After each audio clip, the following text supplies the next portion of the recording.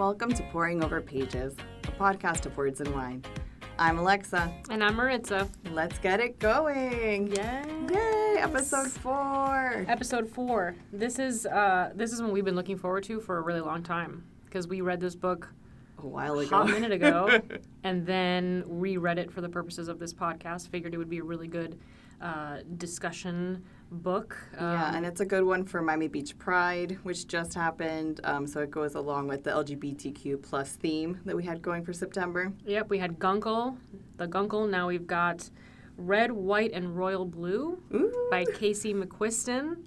This is a book that a lot of people that I know have read this book. So I think, for those who have read it, this will be a really fun conversation because we're really trying to take certain themes from this book and have meaningful conversations. This is an episode where we're going to get a little bit political. We're going to talk about policy. We're going to talk about some of the things that this book touches on in a fun and friendly and really interesting and I think accessible way. Yeah. So to people who maybe felt like politics is not something they understand or it has nothing to do with them, we're here to convince you today, hopefully, that it has everything to do with you. Every single thing you do. Every single thing you do, and that a book like this can really help prove that point, but again, in a fun and accessible way. Exactly. We're here to pop bottles, read novels, and make things fun and accessible for all. That's part of what we do here.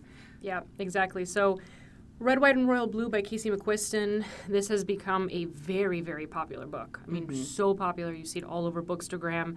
This is the story of Alex and Henry, really, at the center. You have Alex, who is the first son of the United States, and he's actually the son of the first ever woman president. Yes. So we're already living some really good times here in this These book. were times that we projected that never came. Beautiful alternate reality that we all really needed, I think, after the last administration. And there's also Henry, who is the Prince of Wales. So we have this really cool royal connection. We have this really, really cool, story and conversation about these two guys who fall in love and who have entire countries watching their every move and entire countries looking to them to be something that they have defined for themselves, right? And so these two guys have to really look into themselves and decide who they want to be for that public, who they want to be for each other, and how they're going to use their power and their voice and their influence to make progress happen. No pressure, though. No pressure. No pressure at all. And I love it because it feels, as you're reading the book, it feels so accessible. Like you really feel like you get to know them. I read it and I remember just thinking, like, man, I really just want to be friends with Alex. Definitely. Like, this guy is just hilarious, so awesome. And of course, as I mentioned, him having the first, woman president as his mom, and you get to see her as mom and as president. You see, this book is really good, I think, at showing you the different sides of people, right? Who people are in public versus who they are in private, what they show to the world and what they don't. That's a conversation that also stems from what we were talking about in the Guncle, this idea of these boxes and us tossing them aside.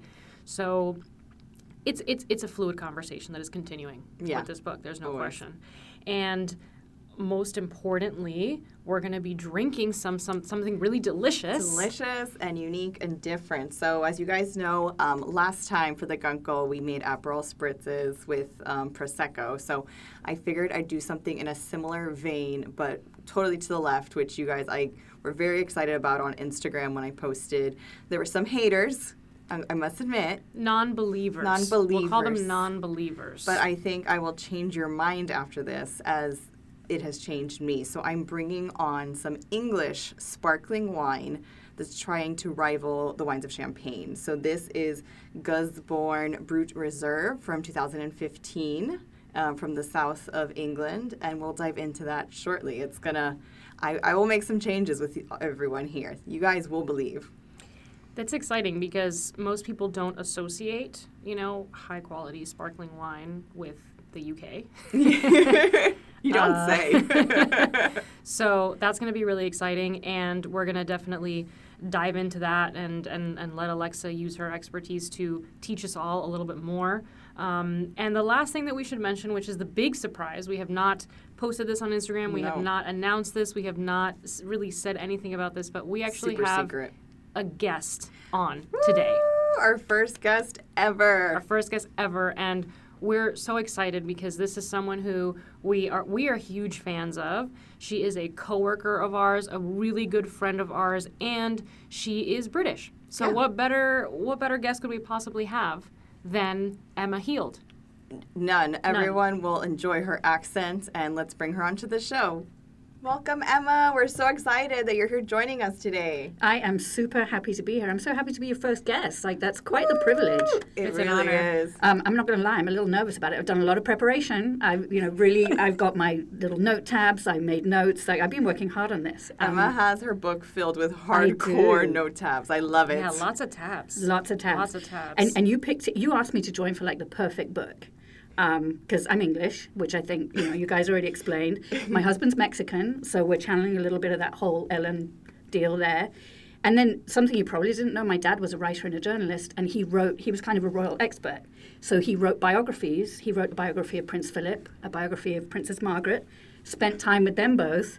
And I have been to a garden party at Buckingham Palace. What? I went with him. Nearly got knocked over by people running to see Princess Diana. That was pretty cool. And then I did have an ex-boyfriend who was the equerry to the Queen Mother.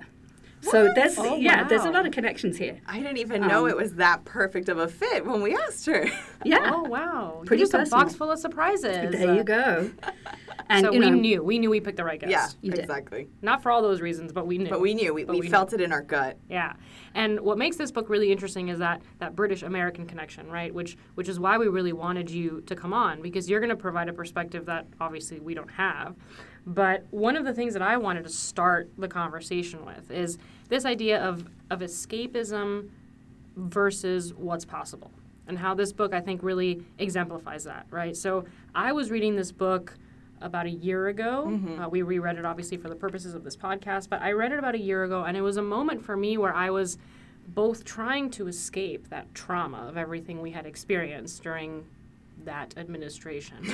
The administration that may not be named. He who shall not be named, the Voldemort administration. The orange. And then coming to terms with this idea of potentially better days ahead, right? So I read it in this sort of weird moment, and the book is both of those things. The book is sort of soothing in that you're escaping into this reality that, even though it wasn't happening at the time, it's still something I can wish for, right? I can still hope for the first female president. I can still hope for, having a first son of the United States as cool as Alex. I have a weird sort of crush on Alex in this book because he's the cutest. I picture him just being like the most adorable, like light brown boy, but real pretty. Yes. Just perfect. So all these things that you would hope for better days. So I'm curious what you guys thought about that, how you experienced it, especially at the time when you read these books, because I think we all read it more or less at around the same time. I think right? so. Yeah, I read it a few months ago. Loved it. And, I only got into romance books really because of Maritza. Like, I normally wouldn't touch those kinds of novels, but now I'm completely into it. And that's one of the beauties of romance, right? It stretches reality, but not too far. So you can still imagine that this is something that could happen, even though it kind of takes you to this happy place where, it's just a better version of what you're already living. Right. And remaining hopeful for the future. And something that I read that I thought was really interesting was I always go back and I read the acknowledgments, because there's always a little bit of what was in the author's mind at the time, right? And Casey McQuiston, she wrote, "For months after November, I gave up on writing this book," meaning November when Donald Trump was elected. Yeah. Suddenly, what was supposed to be a tongue-in-cheek parallel universe needed to be escapist, trauma-soothing, alternate but realistic reality. Not a perfect world, one still believably fucked up, just a little better, a little more optimistic. I wasn't sure I was up to the task. I hope I was. And I thought that was a really great way for her to start her acknowledgments, because it contextualized the book in that moment for me, as I just described, right? Where I needed that moment of like, okay, things have been really shitty, right? We've seen hell for 4 years. What can we hope for? What can we work for? And what can we do? We're all here very politically engaged people. We care, we vote, etc. But it just really does remind you of how important every single one of these decisions is. Every single time you go and you vote. Every single time that you get yourself involved. You know, so this idea of I'm not a political person, I hope that those people read this book. I hope so. God. You know, especially when it comes down to the local elections even, people are like, oh, I'm not political, it doesn't matter, my voice doesn't count. And I feel like almost the local elections are even a bigger gamble for you than the national election. Yeah, I totally hate that phrase. People will say, I'm not into politics. I don't care about politics. Politics is everything. Everything. You know, it's the cost of the milk when you go to the store. It's how much you're paying for gas. It's across the board. So this idea that you don't care about it, it drives me out of my mind. And that it doesn't affect you. Like you said, every single thing affects you when it comes to politics. If your vote didn't matter, they wouldn't work so hard to take it away from you. Oh, yeah. To steal a phrase from Alexa, 100%. Yes. The most agreeable person on the face of this earth. Only Alexa in the podcast, though, not in real life. Yes, that's actually absolutely true. That's absolutely true. I mean, for me, the really cool thing, too, is there's a whole cast of characters here that you can dissect, right? And each one of them represents something different. But I wanted to dive in a little bit into Alex really quick. Mm-hmm. So there's a moment in page 16. The more his parents climbed the political ranks, the more he started to reckon with the fact that soon the world would know who he was. So this idea of being out in the world, you have to imagine he's really young at the time, right? Yeah. When his mother's running for Congress and all of that. So this idea that you being out in the world and having a different facade than who you really are, right? This book shows characters in so many different ways, shows all of their different sides. And that was something that I thought was really interesting, especially in Alex's case, because he talks so much about that. He hides behind his charm. Mm-hmm. He hides behind his humor, when really he was hiding so much of his own insecurity, his own confusion. I think at one point he even says, like, people who are straight don't have to spend this much time convincing themselves that they're straight, right? But he's sort of like the stereotypical person who keeps themselves busy to not have to face some of those issues, right? Me? To not have to. It could be. Are we having a breakthrough? This is actually an intervention disguised as an Little episode. did you know. Is there a character that you guys related to the most, or that you found just the most interesting or exciting? Or I don't know, for me there's definitely Alex, and then I'll dive into Zara at some point because she deserves a very long just sort of love letter from me. Yeah. I felt very connected to June with obviously the communications background and being super social savvy and into all the pop culture, but also into the politics and all that. I felt a personal connection to her. Yeah, no, I think I would agree with Maritza. Alex is probably the one I related to the most. I think the book is really kind of told from his viewpoint, so it makes it a little easier. But yeah, he definitely brought up a lot of issues that really resonated with me. Yeah, and the diversity in the book is what proves some of these points, right? The author is not shy, I would say, when it comes to some of that very straightforward criticism that she puts in the book, right? And she uses these different characters, I think, in a really intelligent way to make some of those points. I think of Nora, for example, who's, you don't always associate women with STEM. You don't always associate women with math, right? So the fact that she was such a genius and that she was such an integral part of the campaign and that she was trusted to do this work, I thought was a really great sort of character development for her. And then Zara, of course, I think Zara was just the absolute funniest. She was everything. She was a badass. She was a security guard / aide / first family wrangler. I mean, you name it. Swiss Army knife of job titles and skill sets. And every time that she opens her mouth, she says like fuck or shit or something. Yeah. I think she tells Alex at one point, like, I will staple your dick to your leg if you don't behave or something like that. And I was just laughing my ass off because I was thinking, like, how many times have I been told, like, Maritza, don't say that, act like a lady. I hate the word lady. And I kind of talk like Zara. So I was like, there she is. That's me in the book. Yeah. But she's so honest about how, it's harsh love, right? She really loves the people that she's working with and looking after, but she's going to tell you when you're fucking it up. Yeah.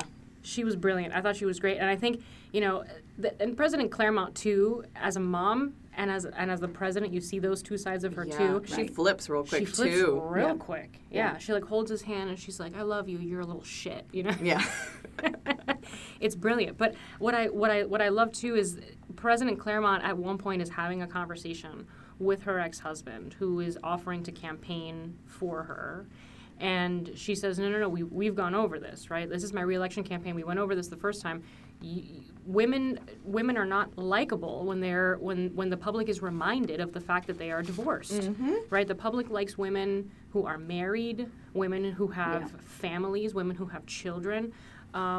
It's those little conversations like that to me make the book. Right. Definitely. And even though I know he was coming from a place of help and wanting to aid her campaign, I feel like it was a bit presumptuous of him to think that she needed his help in that way to win. It was very mansplaining. Very mansplaining. Oh, yeah. There's a lot of mansplaining in the book. Oh, there is. But it does. It kind of opens up all these different levels that you get from the book. And that particular, going back to the president who will not be named, it made me think of him, that why women have to really worry about their image. Are people considering, do they think you're a good mother? Do they think you're a good family person? Yet you can elect a president who's been divorced twice, has been caught on film saying the most awful things about women, and that's okay. It's locker room talk. That's what guys do. It's like, that's not what the guys do in my world. No. So why do we accept that in our elected officials? It's just It's bizarre. Yeah. Right. And then, it's become sort of a tradition of mine to quote at some point an article on The Atlantic. But you can also make the same argument about the fact that Donald Trump's presidency was really only made possible after having our first black president, right? So you can go back and you can read the article, The First White President by Ta-Nehisi Coates, where he's really talking about how he was a reactionary president in every way. A lot of his policies were not policies at all. They were just trying to reverse whatever progress President Obama had made. So this idea that Richards, right, is the candidate in the book, that he would go to these lengths to set Alex up, right? All of that felt to me perfectly real. Like it felt realistic. It's very in line with all the reality. Those awful things. I was like, oh yeah, we've seen worse. Right. And, a lot of people, I do know people who voted for Trump simply because they had this really visceral reaction to Hillary Clinton, which is because she was a woman. Exactly. And, it made me think of Clinton as well, how beaten up Hillary Clinton was about the fact that she stayed with her husband. It's like, where is the blame for the man and his behavior? Right. And how did we suddenly start talking about why the woman stayed with him? Like, why are women always scrutinized more and held to a higher standard? You're damned if you do, you're damned if you don't. Right. Yeah, that was going to be my next point, is that there are also an entire group of people saying, well, she stayed, she left. It would have been bad regardless of what she chose to do, right? And so it's always on the woman in this really just obviously unfair, but in this infuriating. I mean, it drives me absolutely crazy. It drives me absolutely nuts. And now that we're living in this sort of different reality, right, where I'm not doom scrolling Twitter and I'm not watching CNN in tears. I didn't realize how much anxiety I had until it was over. And I'm like, whoa, this is what feeling normal is again? You know what happened to me the other day? I had said something to I think it was my brother. I was like, I don't see Kamala Harris a lot. Like, I don't see her on the news a lot. And my brother was like, yeah, because you're not supposed to. You just got used to 4 years of all of that being entertainment. Right. You're right. 24/7. And I was like, you're absolutely right. I'm not actually supposed to think about these people every day. No, they're just supposed to do their jobs and make policies and make the world a better place, not be angry tweeting at 3 a.m. about any random thing that happened to them. And theoretically make me feel safe. Yeah, right? What a concept. What a concept. But it's so much has changed, and this book, I think, provides a little bit of a bridge, So this is a good book to read, I think, now, because we're living in a sort of different state. But I also wanted to touch on what we haven't touched on yet, which is the British side of this book. Right? Yes. That's why we have Emma here. We need some insight here because for Americans, a royal family sounds wild. I mean, for me, like I've said this before, if I mention anything about the royal family, my dad, the first thing he says is like, it's 2021. Like, why are these people even still around? Like, what is it? This is crazy. Why are we still honoring, imperialism and colonialism in this way? But people in the UK, they love their queen. They love them. What is the deal? Right. Well, some of them do. Not all of them do. Okay. I don't, despite like my family's connections, I say connections, that makes it sound like we're related and I'm being invited to parties all the time. That's not true. But, I'm not a royalist at all. But you can't grow up in England and not be always thinking about the royal family. Like they are a constant presence in your life, in the press. We think about them and talk about them all the time. And what I think is so interesting about this book, and on one level it was a little annoying to me that it seemed so close to the truth, like Henry being Henry, like, taking a name from that is really very current in the English royal family. Right. Philip is another, that like it felt like it was almost a kind of pastiche of what the royal family is in England right now. Yes, I see. But there were things there that really resonated. So there's been this rumor, and I hope I'm not going to suddenly get a subpoena or something and be sued for libel.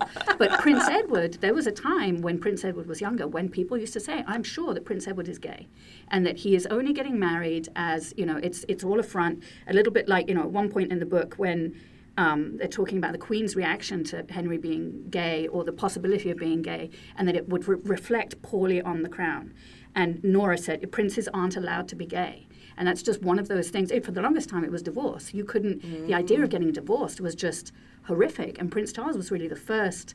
The Duke of Windsor got divorced and had to leave the country. And being gay is a similar kind of thing. So this idea of always keeping up a facade and trying to show this sort of perfection to the country, I think it's really interesting, and it presents a lot of conflicts. And I think the royal family, at least in modern times, has been trying to move away from that, but they've never really done it successfully. And I think there's this feeling that it will, Queen Elizabeth will have to die before anything changes. Yeah. And I could see that because it's history, it's tradition, it's years and years in the making of how things were. And I mean, look at Meghan and Harry. That just shook things up, and we saw the backlash from that. Yeah. So. Right.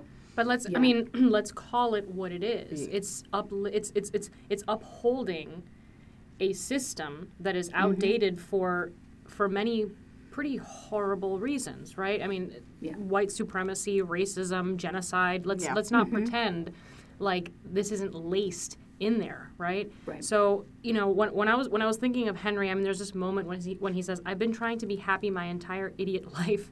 My birthright is a country, not happiness." That made me really sad. Me too. And it did kind of remind me of the Harry and Meghan situation, right? Inevitably. I don't know how much is true and how much isn't true from that Oprah interview, right? I watched it. I was glued to my television like everyone else in America. But, the reality is that there are still certain things that need to be upheld. There are still certain rules. There are still concerns. I'll use that word. But really, Meghan coming into the family as an American, as a divorced woman, that shook things up.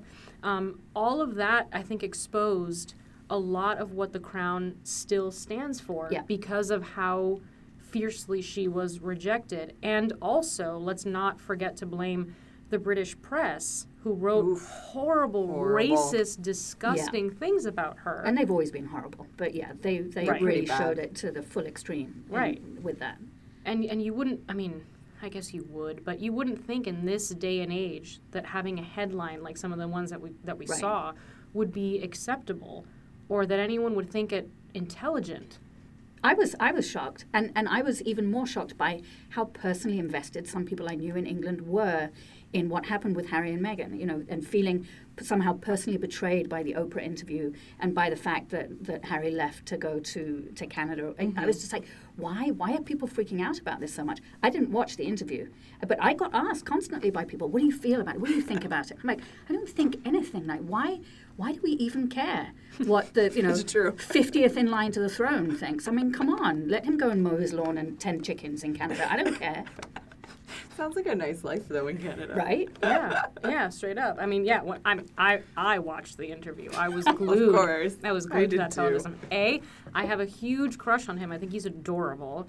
B, I love her. I just think she's the cutest thing, and I think she's so intelligent, and I love everything that she's done. She stands up for women, and she's, I like them very much, but I also acknowledge that in liking them, there's like this weird sort of like backwards thought for me, like, why do I care about these Right. people? The same reason people over here care about the Kardashians. We have no fucking clue. We just do. Yeah, but I think that part of the reason why I like Harry and Meghan is because I see them as going against the grain.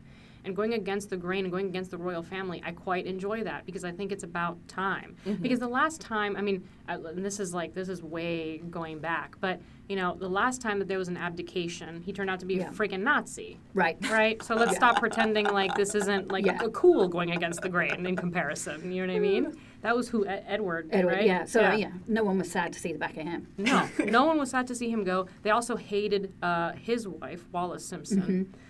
She was she's her own situation. We'll just sort of leave it at that. But there's footage of them hanging out with Hitler and everything. I mean, there's a dark past there, right? People like to romanticize that story. I've noticed they love to say that he abdicated because he loved her, and you know, and the family wouldn't accept her. But you also think about what happened after the fact, and you kind of stop feeling bad. Right. And I think one of the other things that I thought about when I read this book, and I think I read it at the same time that The Crown was on, the latest season. Oh. And I love that show. I don't know if you guys I have haven't seen it. seen it yet. Oh, it's wonderful. It really is fantastic. All the Fantastic. seasons. Really, you just get fully immersed in it. But I think it touches on a lot of the same themes, and it goes back to what you were saying about the quotes about Henry just not being happy and his life not being his own. And you get that when you watch The Crown and you see the Queen, that's very much the feeling that you get from her, that she was born into this. She's probably the last of the current royals who still feels that responsibility to what they call the firm. Yeah. But this is a job. She Right. doesn't get to have her own kind of internal emotional life. And that extends to the way that she deals with her children. And you know, and you see some of this in here with the way that the Queen speaks to Henry, and the way that even his own mother, who is a princess after all, just kind of detaches. And they find it that structure is just too much for them to deal with. Right. Yeah, and I also thought it was interesting that, because I also watched The Crown. So when you watch The Crown, you also start to pity these people in a way that when you're being rational, you kind of don't. Yeah, Like, I'm exactly. not a fan of Prince Charles. I think he's a real ass. But in The Crown, you feel so bad that he was never really allowed to express himself the way that he wanted to express himself. He was like a sensitive, like creative kid that was all suppressed, was never allowed to have the relationship that he wanted. You know, how can you blame someone for trying to survive, you know, and I mean that in a very exaggerated way, obviously, but in the midst of being told how to portray yourself in public, and then how that seeps into who you become behind closed doors, right? How can you help that? Yeah, exactly. Right? And that also ties into the conversation that we had in episode 3, this idea of these boxes, right? And how people are told that they have to fit into these different cookie cutter molds, and how we have to eliminate those boxes because depending on where you are, they don't make sense, which just makes the argument that they're not real and shouldn't be part of the conversation. But this idea that you have to be a certain thing, that you have to fit a certain mold, I mean, there is no better representation of that than the royal family. And you get a really good sense of that. You do. Here. You see it throughout the book, even with Bea. I don't know the sister.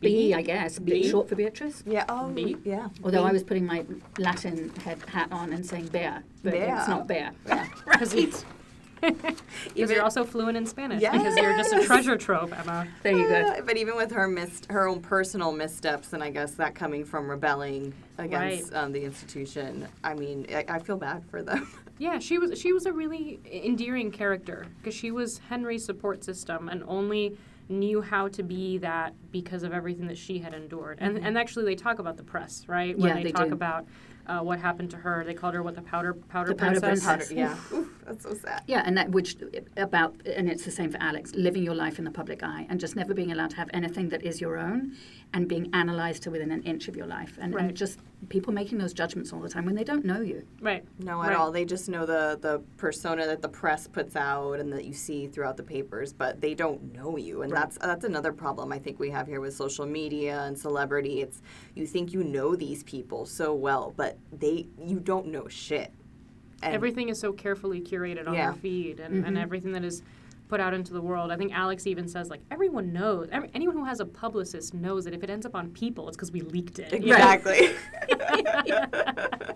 Everything is so perfectly decided on. But I also wanted to touch on the idea, because of course I have to touch on brown people in the White House, Latin American people in the White House. There's a scene where Alex and his dad are sitting on the balcony, and they're just both laughing at the idea of these two Mexican men sitting at the White House, enjoying themselves. Alex living there. That brought me so much joy.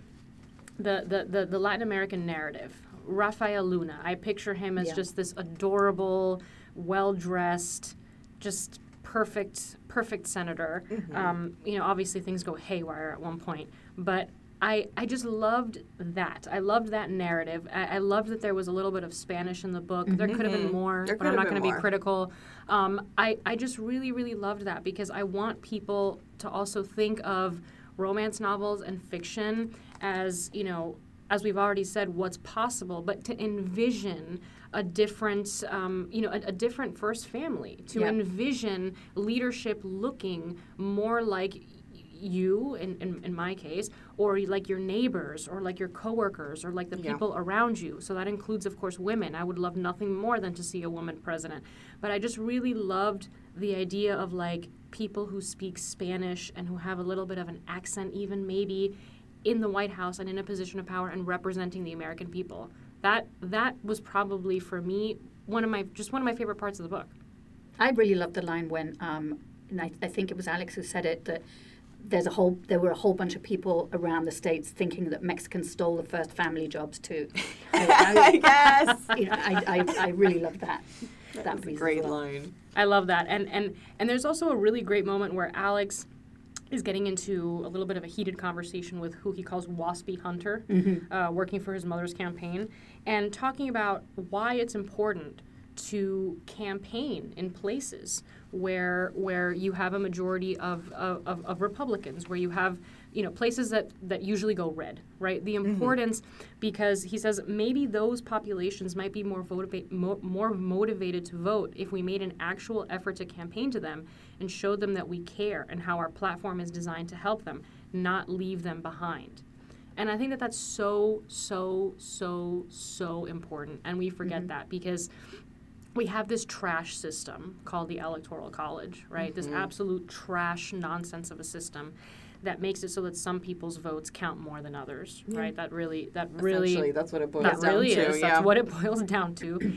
And I'm glad that she brought this up, the author, by putting it in this conversation, because there are so many people who think highly of themselves for, participating in the political process and coming from a blue state and feeling they don't have to do that much. But the reality is that this affects every single one of us, right? Every single one of us has to get involved. And if you're not campaigning to people who actually, if you give them a chance, very well might, and I'm being way optimistic here, but they might actually understand where you're coming from. They might appreciate your platform. We're living in really, really divided times where people are choosing not to believe that there's goodness in the other side. But it is so crucial, especially if one day we want to see Texas go blue.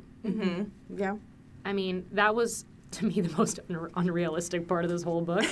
But I kind of felt that was pretty prescient when you talk about what an interesting book it is to read in our current times. The fact that it was Texas and everything that we've been seeing in Texas with these crazy Neanderthal abortion rules, redistricting. Like, I never really understood that. Right. But at the last election, I got to learn more about how important it is to vote in your local and state elections, because those people are the ones who have power to redraw the lines. Yes. And that's how you set everything up. Like, you can make it into a no-win situation for a big percentage of the population, and it's just crazy to me. Yeah. We call it democracy, and it's not. It's not at all. It's absolutely not. I think that what we have here in this country is masquerading as democracy, but quite frankly, it's not. And that's why at the very beginning of this episode, I mentioned that if your vote didn't count, then they wouldn't be working so hard to take it away from you, because that's exactly what we're seeing.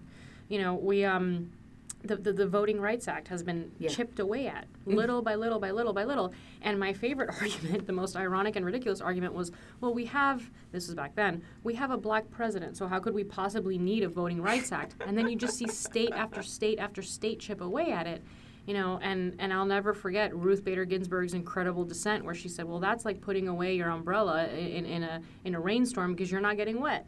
Well, eventually you fucking will. Yeah. Right? So how is it possible that we're not doing everything we can to preserve democracy? Instead, we're doing so much to erode it.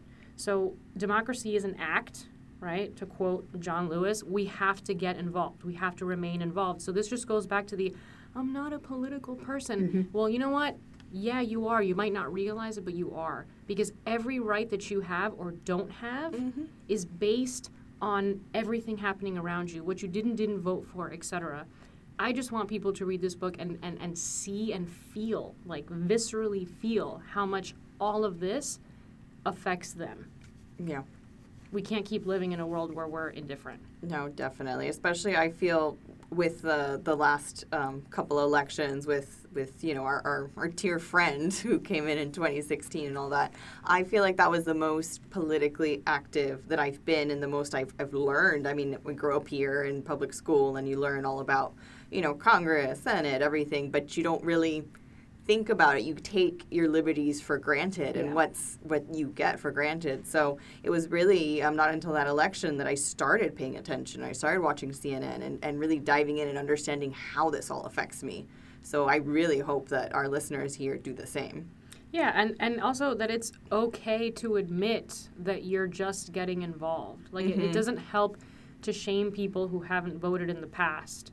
Let's just encourage them. Let's give them the information that they need to get involved. I lived in Europe for a long time, and the first time I ever voted was for Obama, and I remember I voted over there, and I felt so separated, from everything that was happening here, but it just also felt so good, so exciting, right? The first time I got to vote, and I got to vote for this super cool black dude, you know? It was just so exciting. And I mean, and now, Alexa and I actually went and we voted together this time around. We went and we dropped off our mail-in ballots at the Coral Gables Public Library. Shout out to the library. Of course we went to the library to vote. Of course we did. Yeah, of course.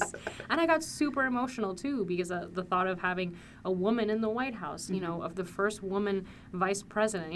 It's you can say what you want about how things have been going, about her, whatever. I totally understand that nobody's perfect and we can criticize her record all we want, but it still means a lot because there's even a moment in the book when Alex says there are young girls who are young enough to not know what it's like to have a white man as a president. So that's the world that we're building. There are little girls right now who are going to grow up in a world where of course there was a woman vice president. That's not even a question. Yeah. Whereas for me, that was one of the most emotional moments when we found out a couple of days after the election that, we had in fact won.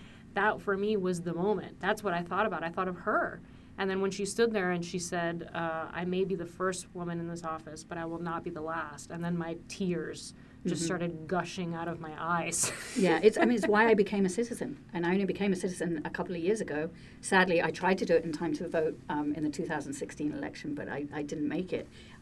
And it was one of the saddest moments of my life that when I did my citizenship ceremony, it was Trump that did the recording that I had to wave my little flag to. That was bad. But, I wanted to vote. I've been living in this country for 20 years and was not able to vote. And if you can't vote, you can't have any say over what your life is like. Right. And this is just one way to do it. Yeah, this is just one way to do it. And so I want to thank you both for, having this conversation with us, for talking about Red, White, and Royal Blue. I want to keep this conversation going, so anyone who has any questions, anyone who wants to get involved politically, you can DM us. We will help you. We will always teach you how to register to vote. We will teach you how to do everything because we care that much. But I think now is a good time for us to dive into a very, very, very happy portion of this podcast, which is the wine tasting. And this is where Alexa really is we're going to have an educational moment right now because British sparkling wine, not it's the real reason I came. I only came for the wine. It's from your motherland. So exactly. You must feel right at home here.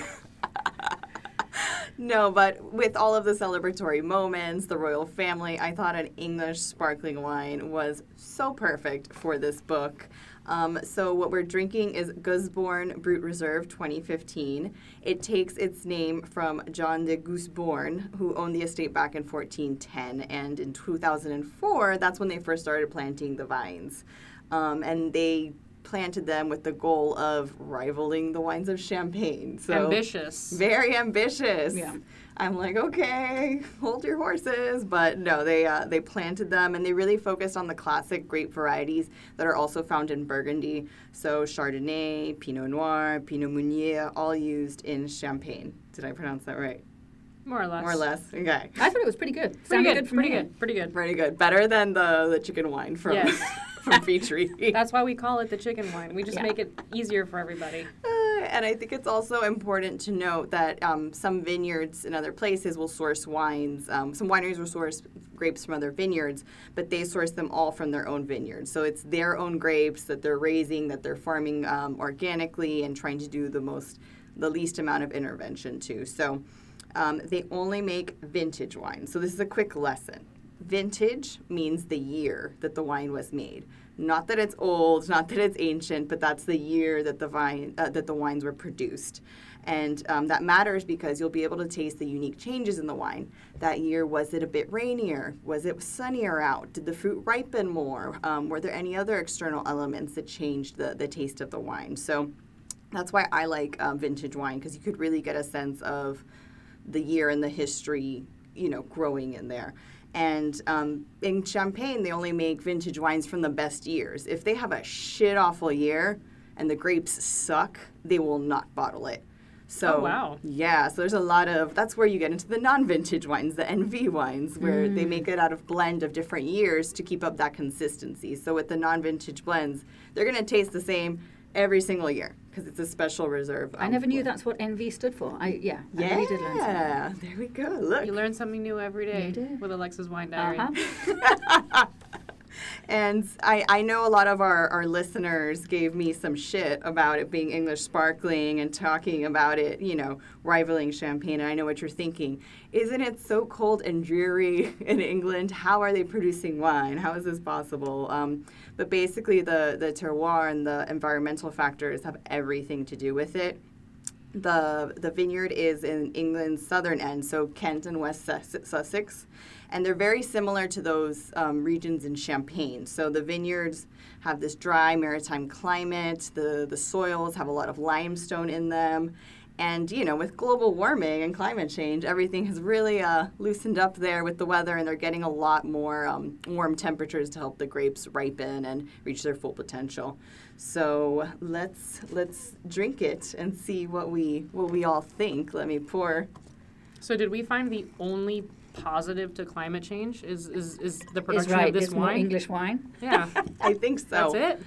It's not a pretty good price to pay, honestly. We really got to get on this. No, and I Yeah. think it's important to note that even though some regions like England, for example, are benefiting from, new innovations and making wine, and, doing things that you never thought possible, I think it's important to note that staple winemaking regions around the world are going to get too hot for the grapes Right. at some Yeah. point. And they're going to either have to think of another grape to cultivate that's more resistant to heat, change their methods completely. I don't really know, especially in a lot of these vineyards in France and Italy. A lot of old world vineyards don't go into a lot of additional winemaking. They don't do irrigation. They really focus on what the sun and the Right. grapes and They do the things traditionally, yeah. exactly. So it's a toss up. Yeah, it's a challenge. It A is. fun fact, at my wedding, we had an English white wine and a Mexican red. That's what we did. That's perfect. I don't remember how they tasted. I had too much tequila. That means you had a good time. Oh, yeah. Cheers. We poured Delicious. All right, some. let's try this. So this wine is kind of pale yellow in color, full of tiny fine bubbles that just keep on going. What do you ladies think so far? Super crisp. Yeah, Really it's refreshing. super fresh. Those are also my go-to words when I don't know what to say about wine. They're usually right when it comes to Yes. sparkling and whites. I think it's pretty good. I mean, when I was growing up in England, you wouldn't dream of drinking an English wine. Like, what is that? But yeah, this is not bad. It's true. I can't even imagine.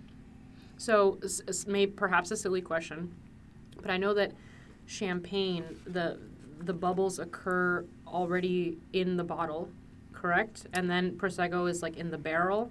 So what is the case with something like this? They follow the traditional method of champagne. So they do exactly the two-step method in champagne. So that wasn't a totally stupid question. No, it wasn't stupid at all. This just goes to show out how much I've actually learned from Alexa, honestly. Yes, they follow very traditional methods. So it's a two-part fermentation. So they really are trying to rival. Oh, yeah, definitely. And I mean, it's pretty good. I get a lot of like apple. Yeah, it's very citrusy. Yeah, like lemon. It's very fresh and crisp and like. So fun fact. Oh, did we do this last time? I don't remember. We have. I know what The you're about to say, and we acidity haven't done it. It's funny. It's really funny. I'm gonna look so stupid. I'm so glad you guys can't It's a see good me. thing it's a podcast. Yeah, good thing. So when judging the acidity of a wine, a very easy trick is to take a sip and then lower your head down, looking at your lap, open your mouth, and see how fast the saliva rushes out of it. Oh my The God. faster it goes, the higher acidity is in the wine. So we're all gonna take a moment Okay. of silence here.